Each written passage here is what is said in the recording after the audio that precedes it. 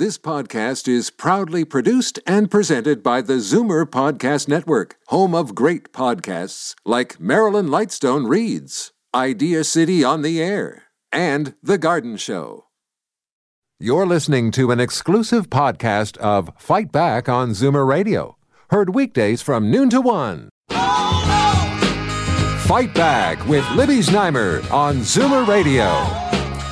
Welcome back to Long-Term Care Now and the Independent Commission into the Crisis. It's been hearing sobering testimony from residents and executives with direct experience. One heartbreaking comment, this is from a resident. Now when I see these dog cages on TV for stray animals, I see myself as one of these neglected, filthy, and starving for love and affection little critters. And yesterday, Donna Duncan, CEO of the Ontario Long-Term Care Association, who's been on our show many times, explained that despite the warnings delivered in late January, an action plan by the Tories did not come until April, when at least 144 residents had already died in 100 outbreaks of COVID-19. She said the government was asked in late January to free up inspectors to point out shortcomings, and that did not happen. And are we headed to a dreadful repeat? There are now outbreaks in 53 homes with 154 confirmed cases. So I'd like to hear from you. 416-360-0740, toll free 1-866-740-4740. And now let's go to Jane Meadus, staff lawyer and institutional advocate at the Advocacy Centre for the Elderly, and Doris Greenspoon, Chief Executive Officer of the Registered Nurses Association of Ontario. Hello and welcome to you both. Good afternoon. Good afternoon, Libby. So, I'm sure that for you there was no surprise in Donna Duncan's testimony, delivered, by the way, in 1,200 pages. Yeah, Jane, and I'd like to just comment that this is actually not testimony; they're submissions. And sorry. It's okay, because I think that your listeners need to understand that there's a big difference. Testimony is what happened at the Gillese inquiry, where people would put on a stand under oath, had to answer questions. These are submissions. So this is what everyone wants, from their perspective, what they want the commission to hear. So what we're hearing is very one-sided, and that can be, that's from our office, that's from the RNAO, but it's also from people like the ministry. And reviewing some of their, documents, you're really not getting a picture, because they're not getting that probing and verifying and questioning that you would get in testimony. Mm-hmm. So I want to augment that with saying that I have spoken twice with the commissioner. Yes, he has asked many questions. You can see the transcripts verbatim, because they asked me if I wanted to exclude anything, and I didn't. They are posted in the commissioner's website as of 29 of September. This is after the second time we spoke. Everybody knew, Libby, government knew what was going on. I specifically give the example of Orchard Villa, and I named them because the government actually approached me about the problems in Orchard Villa way before the army came. I offered help, and the help was never really uptaked. So there is a lot here that I said to the commissioner, and you will see it on my transcripts. What I want him to find out is who, in which office, and when made the decision to abandon residents in long-term care homes. Yeah, and you're not going to get that through this kind of submissions. Okay, so here's my question. Are you convinced, Jane, that it was somebody's active decision, or was it, things slipping through, people not being aware, focused on other things? Jane?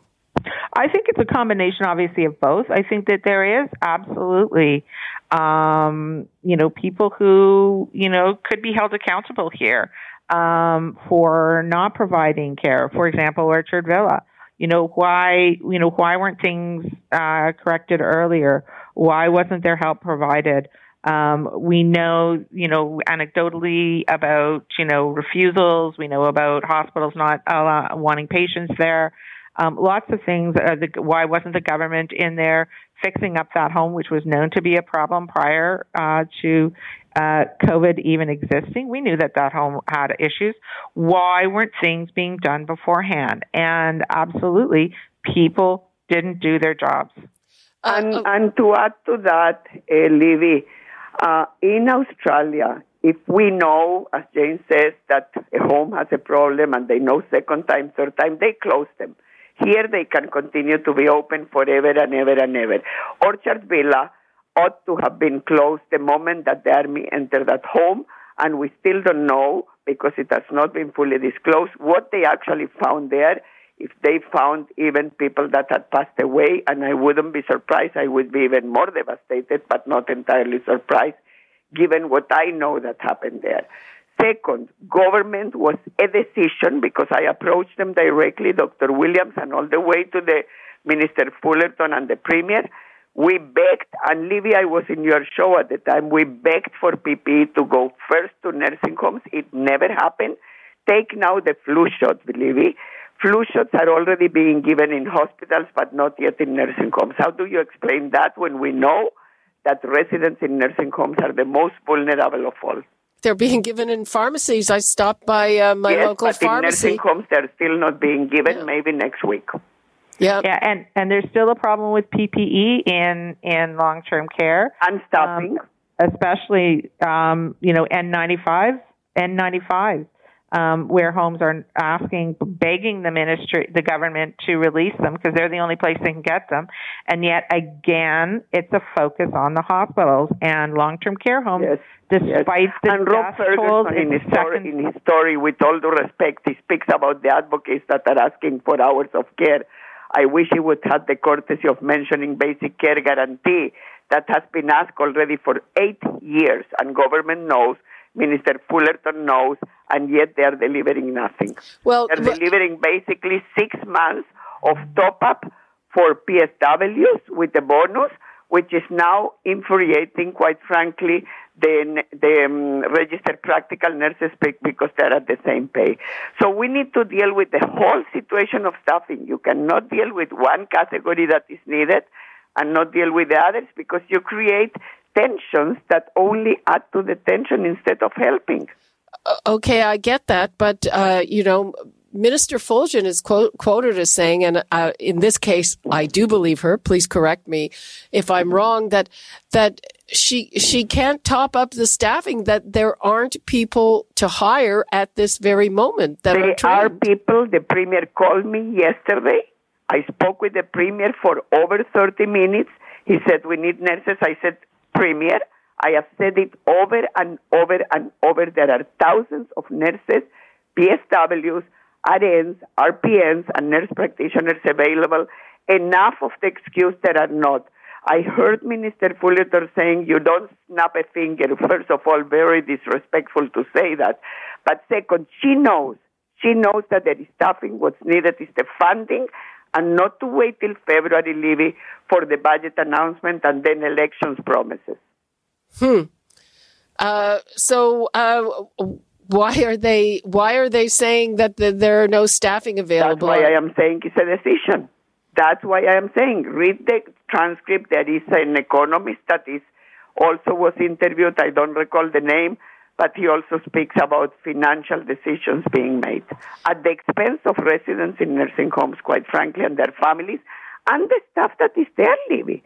The staff that is there, they're in many instances, their vacations were canceled, so they're exhausted. They're trying to do their best with no resources at hand. Doris, I just want to ask something. So you're saying there are PSWs available. The government says no, there aren't enough available. Is the issue that they don't want to work for what the government is now offering, or what?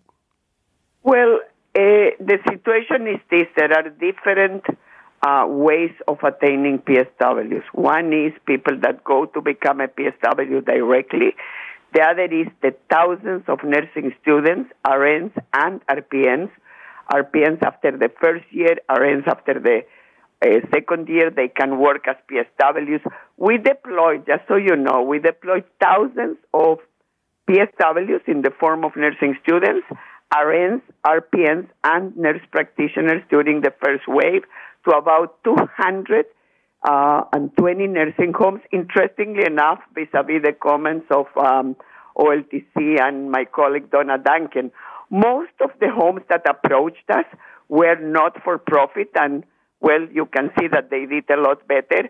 So I'm not so sure how OLTC and the for-profit homes really dealt with the issue of shortages, because most of them, except of a few that came directly with us, didn't come to us. Lisa Levin from Advantage Ontario came and asked us specifically, could we push that, and we did.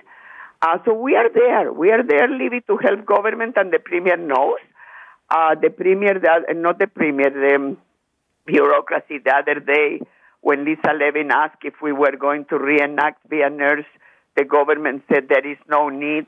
Our system now is fully functioning, because you may remember at the beginning in the first wave, the government system was not functioning. So they say they have a fully functioning system, which I believe, and I am delighted if that's the case. So there ought to be no shortage if that's the case. It's only an issue of funding. The problem is when you give funding, again, to one category and not another, you upset one or the other. And also when you give only for 6 months and a bonus, after 6 months they will be gone. So we cannot continue with Band-Aid solutions. Okay, let me just, I just want to get to Jane, but let me just, one clarification. So are the nursing students, do they earn the same as PSWs? Do they earn more? They earn whatever the home pays them. So in many situations the same, in many situations less. Okay. Jane, do you agree that part of the problem is for-profit, not for-profit? Well, certainly I think there is an issue there, just an issue around that nursing students. My understanding, and perhaps Doris knows more, but my understanding was that the nursing schools were saying that students could not provide services at the moment during the year. So no, that was clinical placement, they're not sending them, but they can be hired, and they are being hired. So with respect to the for-profit and not-for-profit, I think that, a lot of it does have to do with the structures of the home. But I think that Doris pointed out that what happens in the not-for-profit is because they're interested in their profits, they're not putting the money back into the home. So they tend to have the older homes, the homes that are not very well kept up. So it has to do with the structure, but the structure has to do with whether or not these for-profit facilities are willing and interested to, have enough staff, pay enough people, et cetera. And I think that, what we've seen is that many of them have not been interested in doing that. There's no impetus on them to do that. They can keep their beds filled with, big waiting lists. There's no impetus to do that. And Doris was right when she was talking earlier that the government doesn't really implement any kind of